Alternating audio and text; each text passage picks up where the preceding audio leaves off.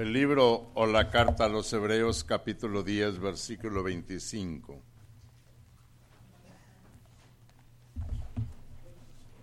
¿Por qué venir a la iglesia? ¿Por qué reunirnos como iglesia? ¿Por qué insistimos en que debemos reunirnos cada quien como iglesia cada primer día de la semana? ¿Cuál es la diferencia que hay reunirnos el martes, miércoles, jueves, a reunirnos el primer día de la semana?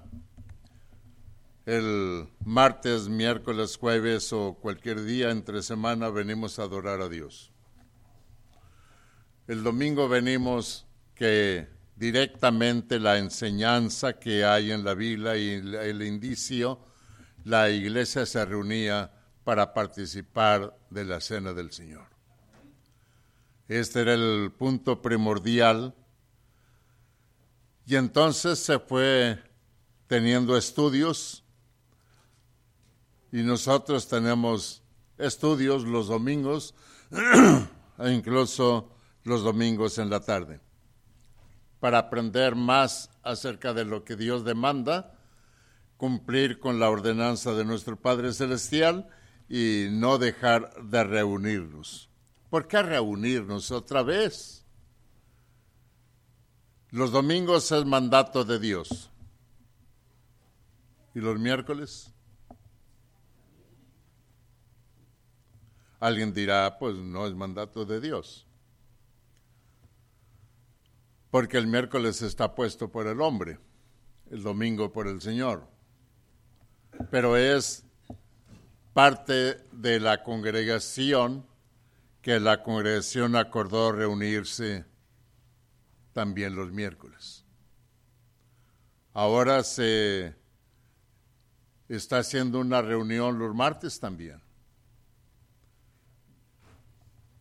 ¿Es beneficio el reunirnos?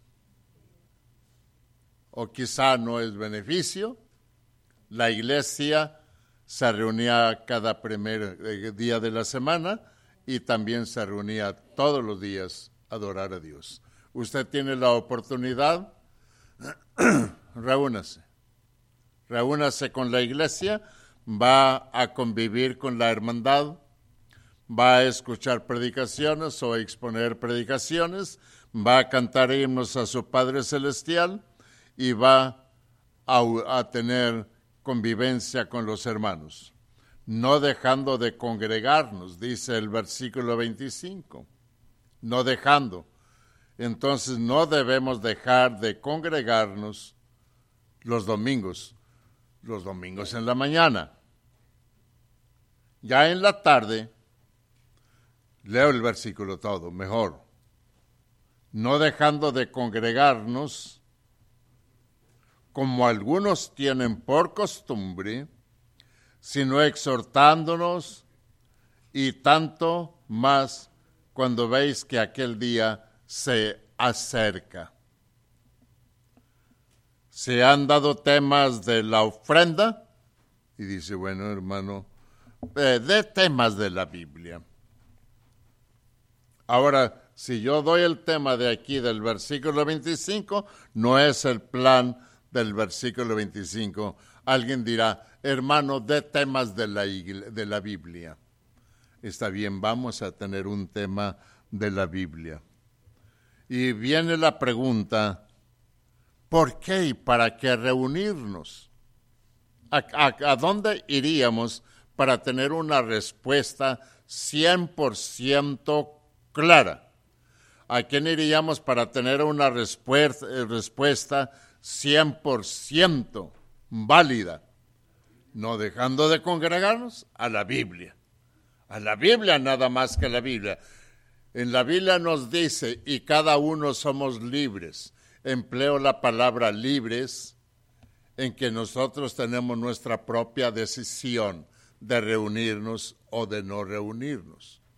Si nos reunimos, cumplimos con el versículo. Si no nos reunimos, no nos interesa el versículo. No nos interesa el versículo realmente. Para nada nos interesa el versículo.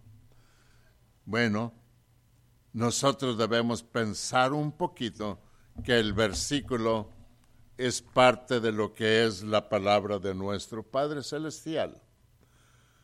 Y la palabra de nuestro Padre Celestial es sagrada. Nosotros la obedecemos, amén.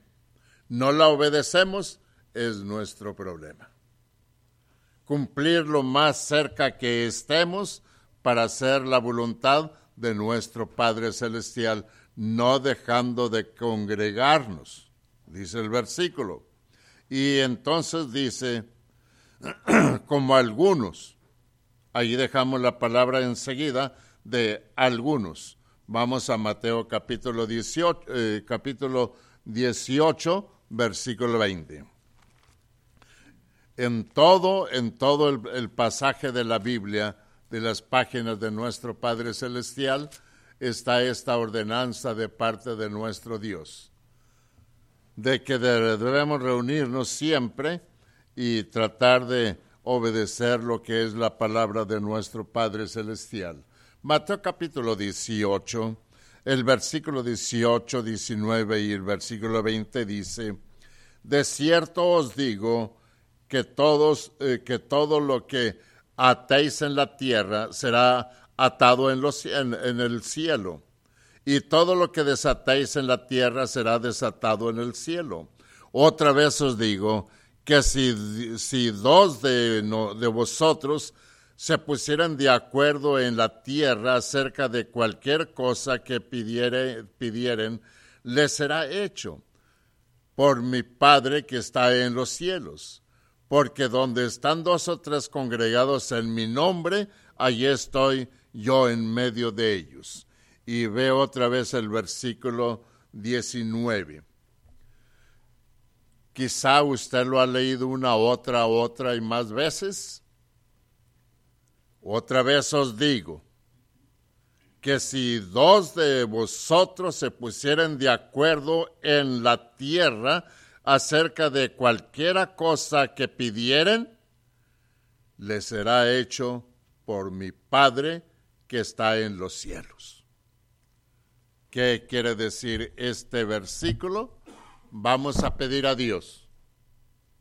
Pónganse de acuerdo primero ustedes. Estén ustedes perfectamente de común acuerdo, entonces doble sus rodillas si quiere, entonces pídale a Dios todo lo que usted tenga en mente para pedirle. ¿Y qué dice la Biblia? Yo voy a contestarles. Yo voy a contestarles. Las oraciones en el primer siglo, la respuesta era muy diferente a la respuesta que tenemos nosotros ahora. La oración en el primer siglo se contestaba así. Rápido.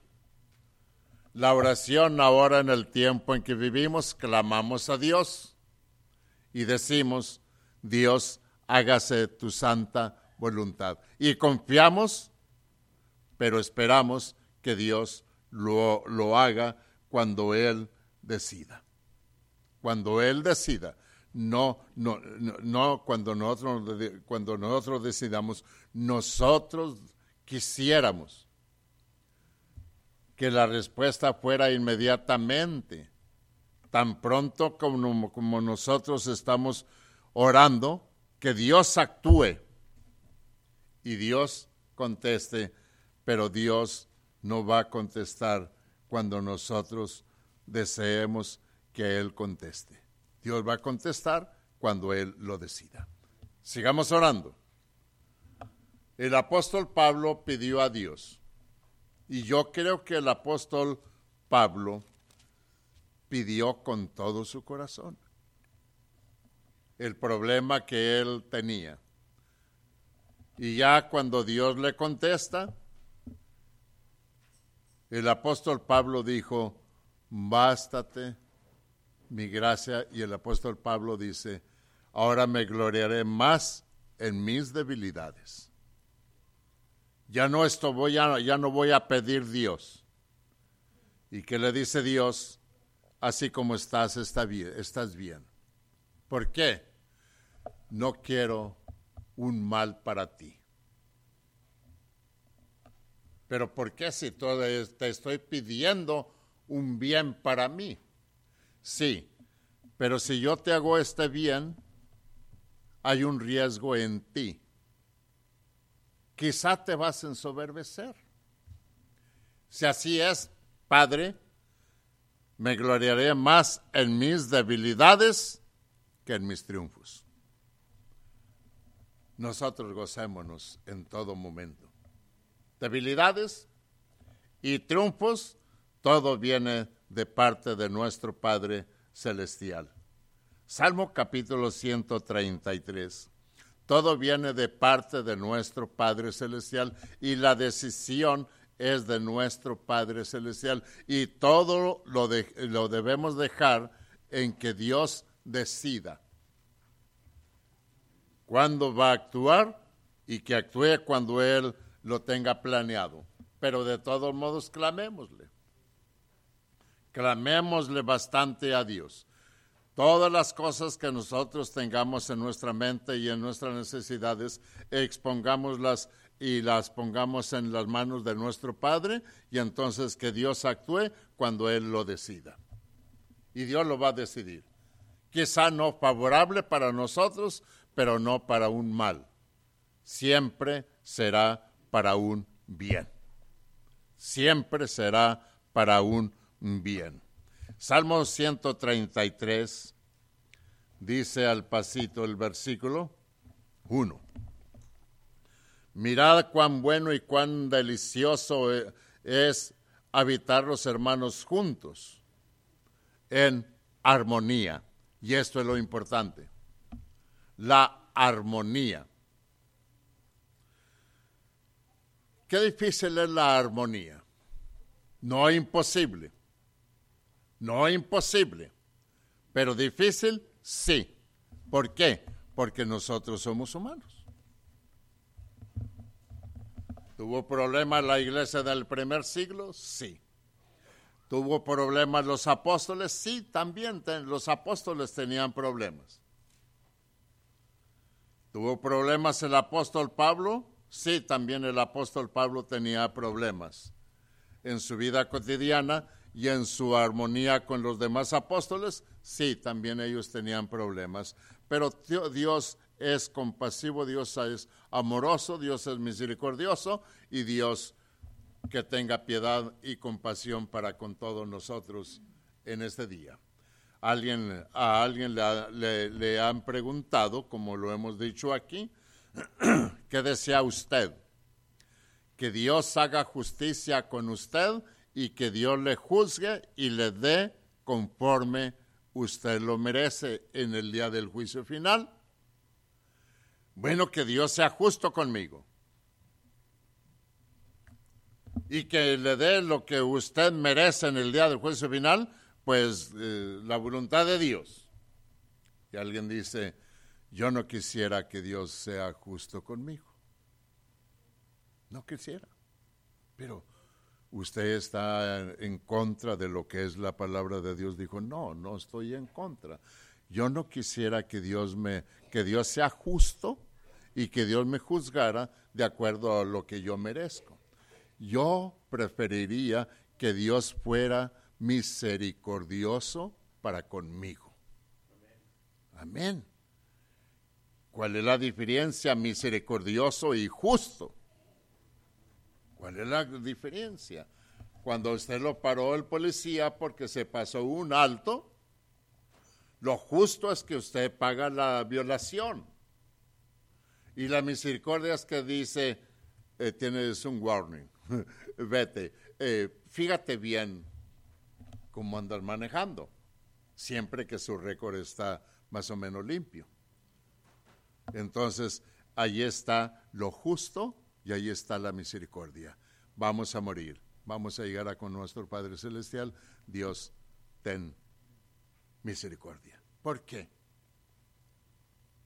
¿Por qué pedimos misericordia? Dice, ¿usted hizo lo que yo mandé? Claro que sí. Todo lo que tú mandaste yo lo hice. Está bien. Está bien.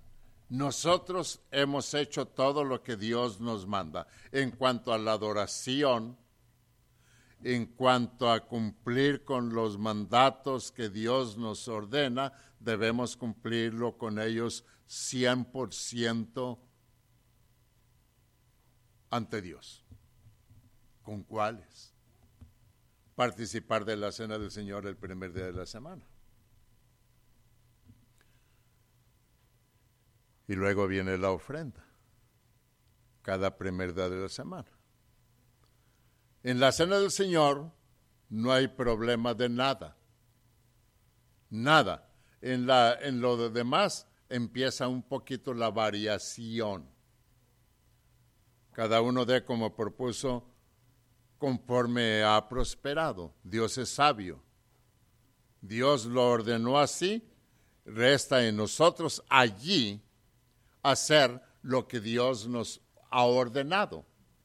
Usted sabe la historia de aquella mujer viuda, viejita, y ya viene y los demás ponen un chorrito de monedas, y en aquel tiempo las monedas eran de oro. Suena. Hasta le levantaba más para que sonara más. Y luego llega una mujer, humilde, pobrecita, y saca de su morralito 2 moneditas. Y como que las pone con ganas que nadie la vea. Pero hay alguien que la está mirando. Y ese es Cristo. Y Cristo está mirando no lo que ella está poniendo, sino directamente el corazón de aquella mujer. Y aquella mujer en otras ocasiones la hemos presentado como una gran gigante en las cosas de nuestro Padre Celestial, porque así realmente fue una mujer gigante en Dios. ¿Por qué? Porque dio lo que tenía. Dio lo que tenía. Algo semejante como aquella mujer que anda recogiendo unos palitos para preparar a hacer una lumbrita y guisar un poquito de lo que le ha quedado de comida para su hijo y para ella. No tiene más nada. La viuda en el Antiguo Testamento era un problema. La viuda no estaba para trabajar. Y dice, ¿qué haces, mujer? Ando recogiendo esto para hacer una lumbre y calentar un bocadito. Está bien, hazlo. Pero tráeme a mí primero para comer. Pero si nada más tiene para 2, y eso escasamente. Escasamente, realmente. Y es todo lo que tiene. ¿Qué dijo? ¿Qué pensó? ¿Cómo actuó aquella mujer? Va y prepara y le trae al profeta su plato. ¿Cuánto quedó en la sartén? ¿Algo? Tal vez. Pero le trae su plato servido. Le trae su plato. El profeta ve el plato, sabe lo que quedó en la sartén y dice, esa comida te va a aumentar y no se acabará hasta que venga la lluvia. Esas son las bendiciones de Dios. Esas son las bendiciones de Dios. La iglesia da. La iglesia debe dar. La iglesia debe dar. La iglesia se congrega. La iglesia debe congregarse. La iglesia canta. La iglesia debe cantar. La iglesia ora. La iglesia debe orar también. Y Dios que dé a cada quien según lo que Dios desee dar a cada uno. Lo que dice aquí en Hechos es algo hermoso, es algo bonito. Lea usted Hechos, lea Hechos todos los capítulos, no solamente 1, Hechos capítulo 4, versículo 12, y en ningún otro hay salvación, porque no hay otro nombre bajo el cielo dado a los hombres en que podamos ser salvos. Solamente hay un nombre, el Señor Jesucristo. Toda potestad me es dada en el cielo y en la tierra. Mateo 28. Por tanto, vayan y hagan discípulos a todas las naciones, enseñándoles que cumplan, que guarden, que obedezcan todo esto que yo les he mandado, y aquí yo estoy con ustedes hasta que se acabe el mundo. Gloria a Dios.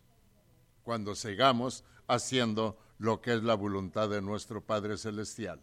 Cuando el humano, cuando cualquiera se aparte un poquito de lo que no es la palabra de Dios, desde ese momento Cristo está apartado de tal. Desde ese momento Cristo está apartado totalmente de tal persona. Ya no está allí Cristo. ¿Dónde está Cristo? Simplemente no está con él. Cristo está con aquel que hace la voluntad de su Padre. Con el que no hace la voluntad de su Padre, simplemente no está con él. Así de sencillo. No está con él. Entonces el cristiano tratamos de hacer la voluntad en su totalidad como Dios lo manda. Como Dios lo manda. Vamos a un versículo y luego después a Filipenses. 1 Corintios capítulo 14. Capítulo 14. En varias partes de Corintios hay unas grandes controversias. La iglesia en Corinto, según la evidencia, es la que dio más problemas al apóstol Pablo. Todo lo tenían la iglesia en Corinto. Algo nosotros lo tenemos. Está bien. Versículo 8. Y si la trompeta diere sonido incierto, ¿quién se preparará para la batalla? Nadie. Así también ustedes, si por la lengua no deres palabras bien comprensibles, ¿cómo se entenderá lo que decís? Porque hablaréis al aire. ¿Cuál era el problema que había en Corinto? Todos tenían don de lenguas. Algunos, aquí, todos tenemos don de lenguas. Estudiando acerca del don de lenguas, ¿qué lenguas hablaban los apóstoles? ¿El apóstol Pedro tenía don de lenguas o no? Un poquito acerca de esto. El apóstol Pedro, él predicaba y predicó en Hechos capítulo 2. Y él predicó ¿cuántos idiomas? 5, 10, 15, 17. Él predicó un idioma. Nada más. Galileo. Pues no tiene don de lenguas, Pedro. Pedro predicó Galileo. Y de los labios hacia afuera, la voz llegaba en italiano, en griego, en ruso, en arameo, etcétera. En 17 idiomas, por lo menos, pero él está predicando Galileo. Él está predicando Galileo. Entonces, ¿quién habló en lenguas? El Espíritu Santo le puso en el oído a cada quien en la lengua en que él había nacido. Cristo no está hablando en idiomas diferentes. Él habla Galileo y sale latín, sale griego, sale arameo, hebreo, etcétera, a cada uno en la lengua en que ha nacido. Y ahora nosotros, gloria a Dios, tenemos en nuestro propio lenguaje la Biblia. ¿Algún problema que no entendemos? ¿Algún problema que el mundo no entiende? El mundo que no entiende jamás va a entender. No porque no entienda, sino porque no quiere entender. No quiere entender. ¿Algún versículo que busquemos para ver si el mundo entiende o para ver si el mundo no entiende? ¿O para ver si el mundo entiende o para ver si el mundo no entiende? Primera carta a los Corintios, capítulo 16, aquí mismo. Hablamos a diferentes países en este momento. Quien quiera, consulte la palabra de Dios, la Biblia. Y cuando usted se reúna, cheque estos dos versículos para ver si usted está obedeciendo la Biblia o está obedeciendo al ser humano.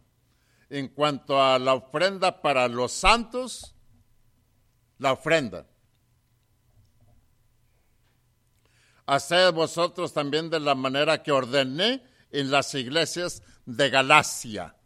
Una orden de parte de Dios por medio del apóstol Pablo.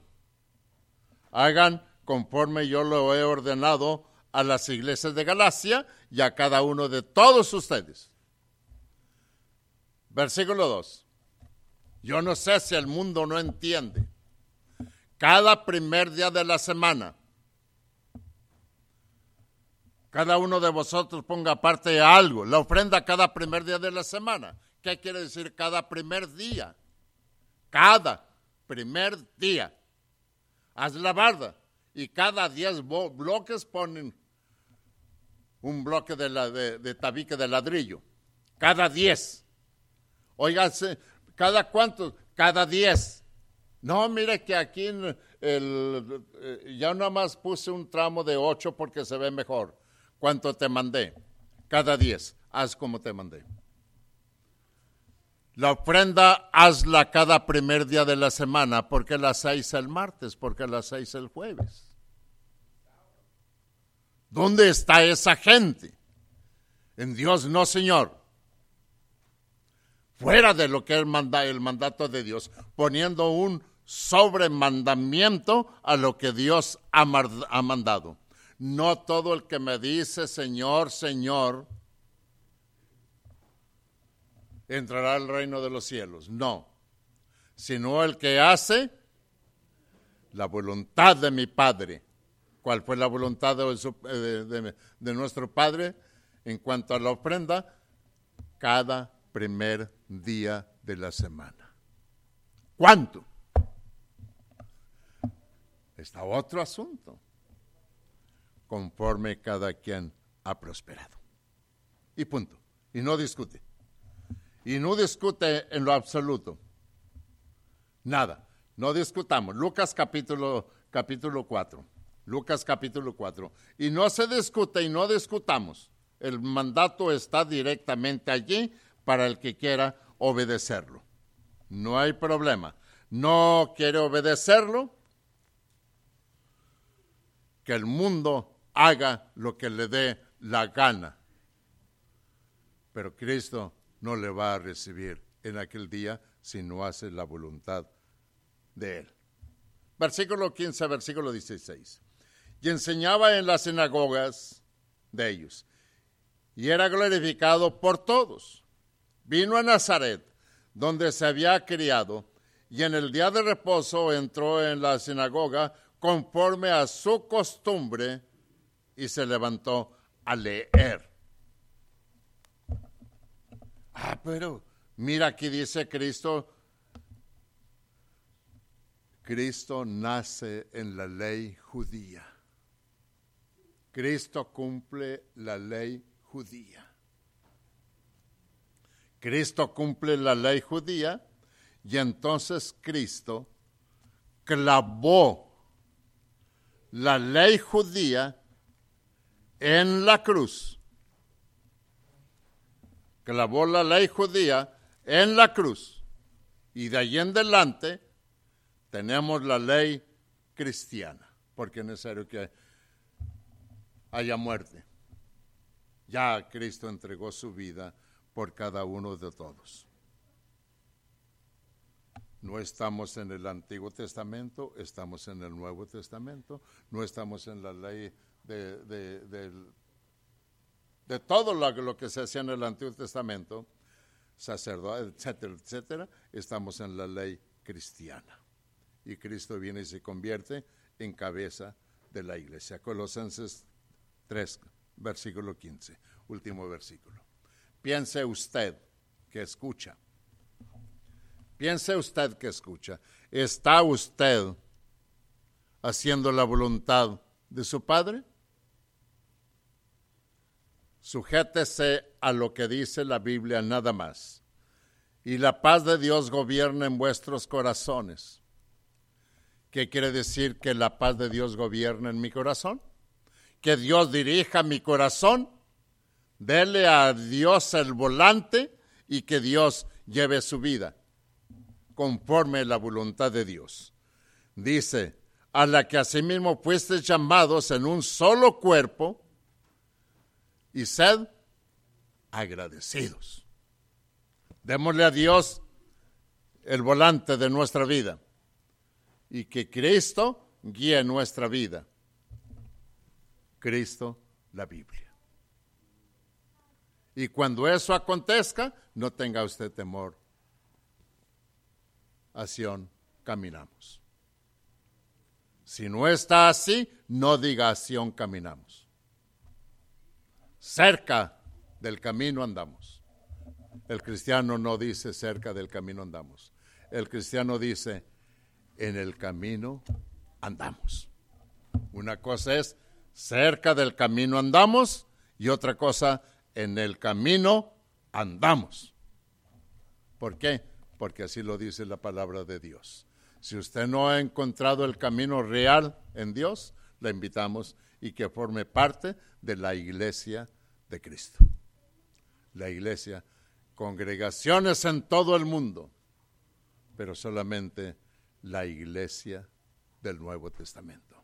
Estamos de pie cantando esto de un himno y que Dios bendiga a cada uno donde quiera.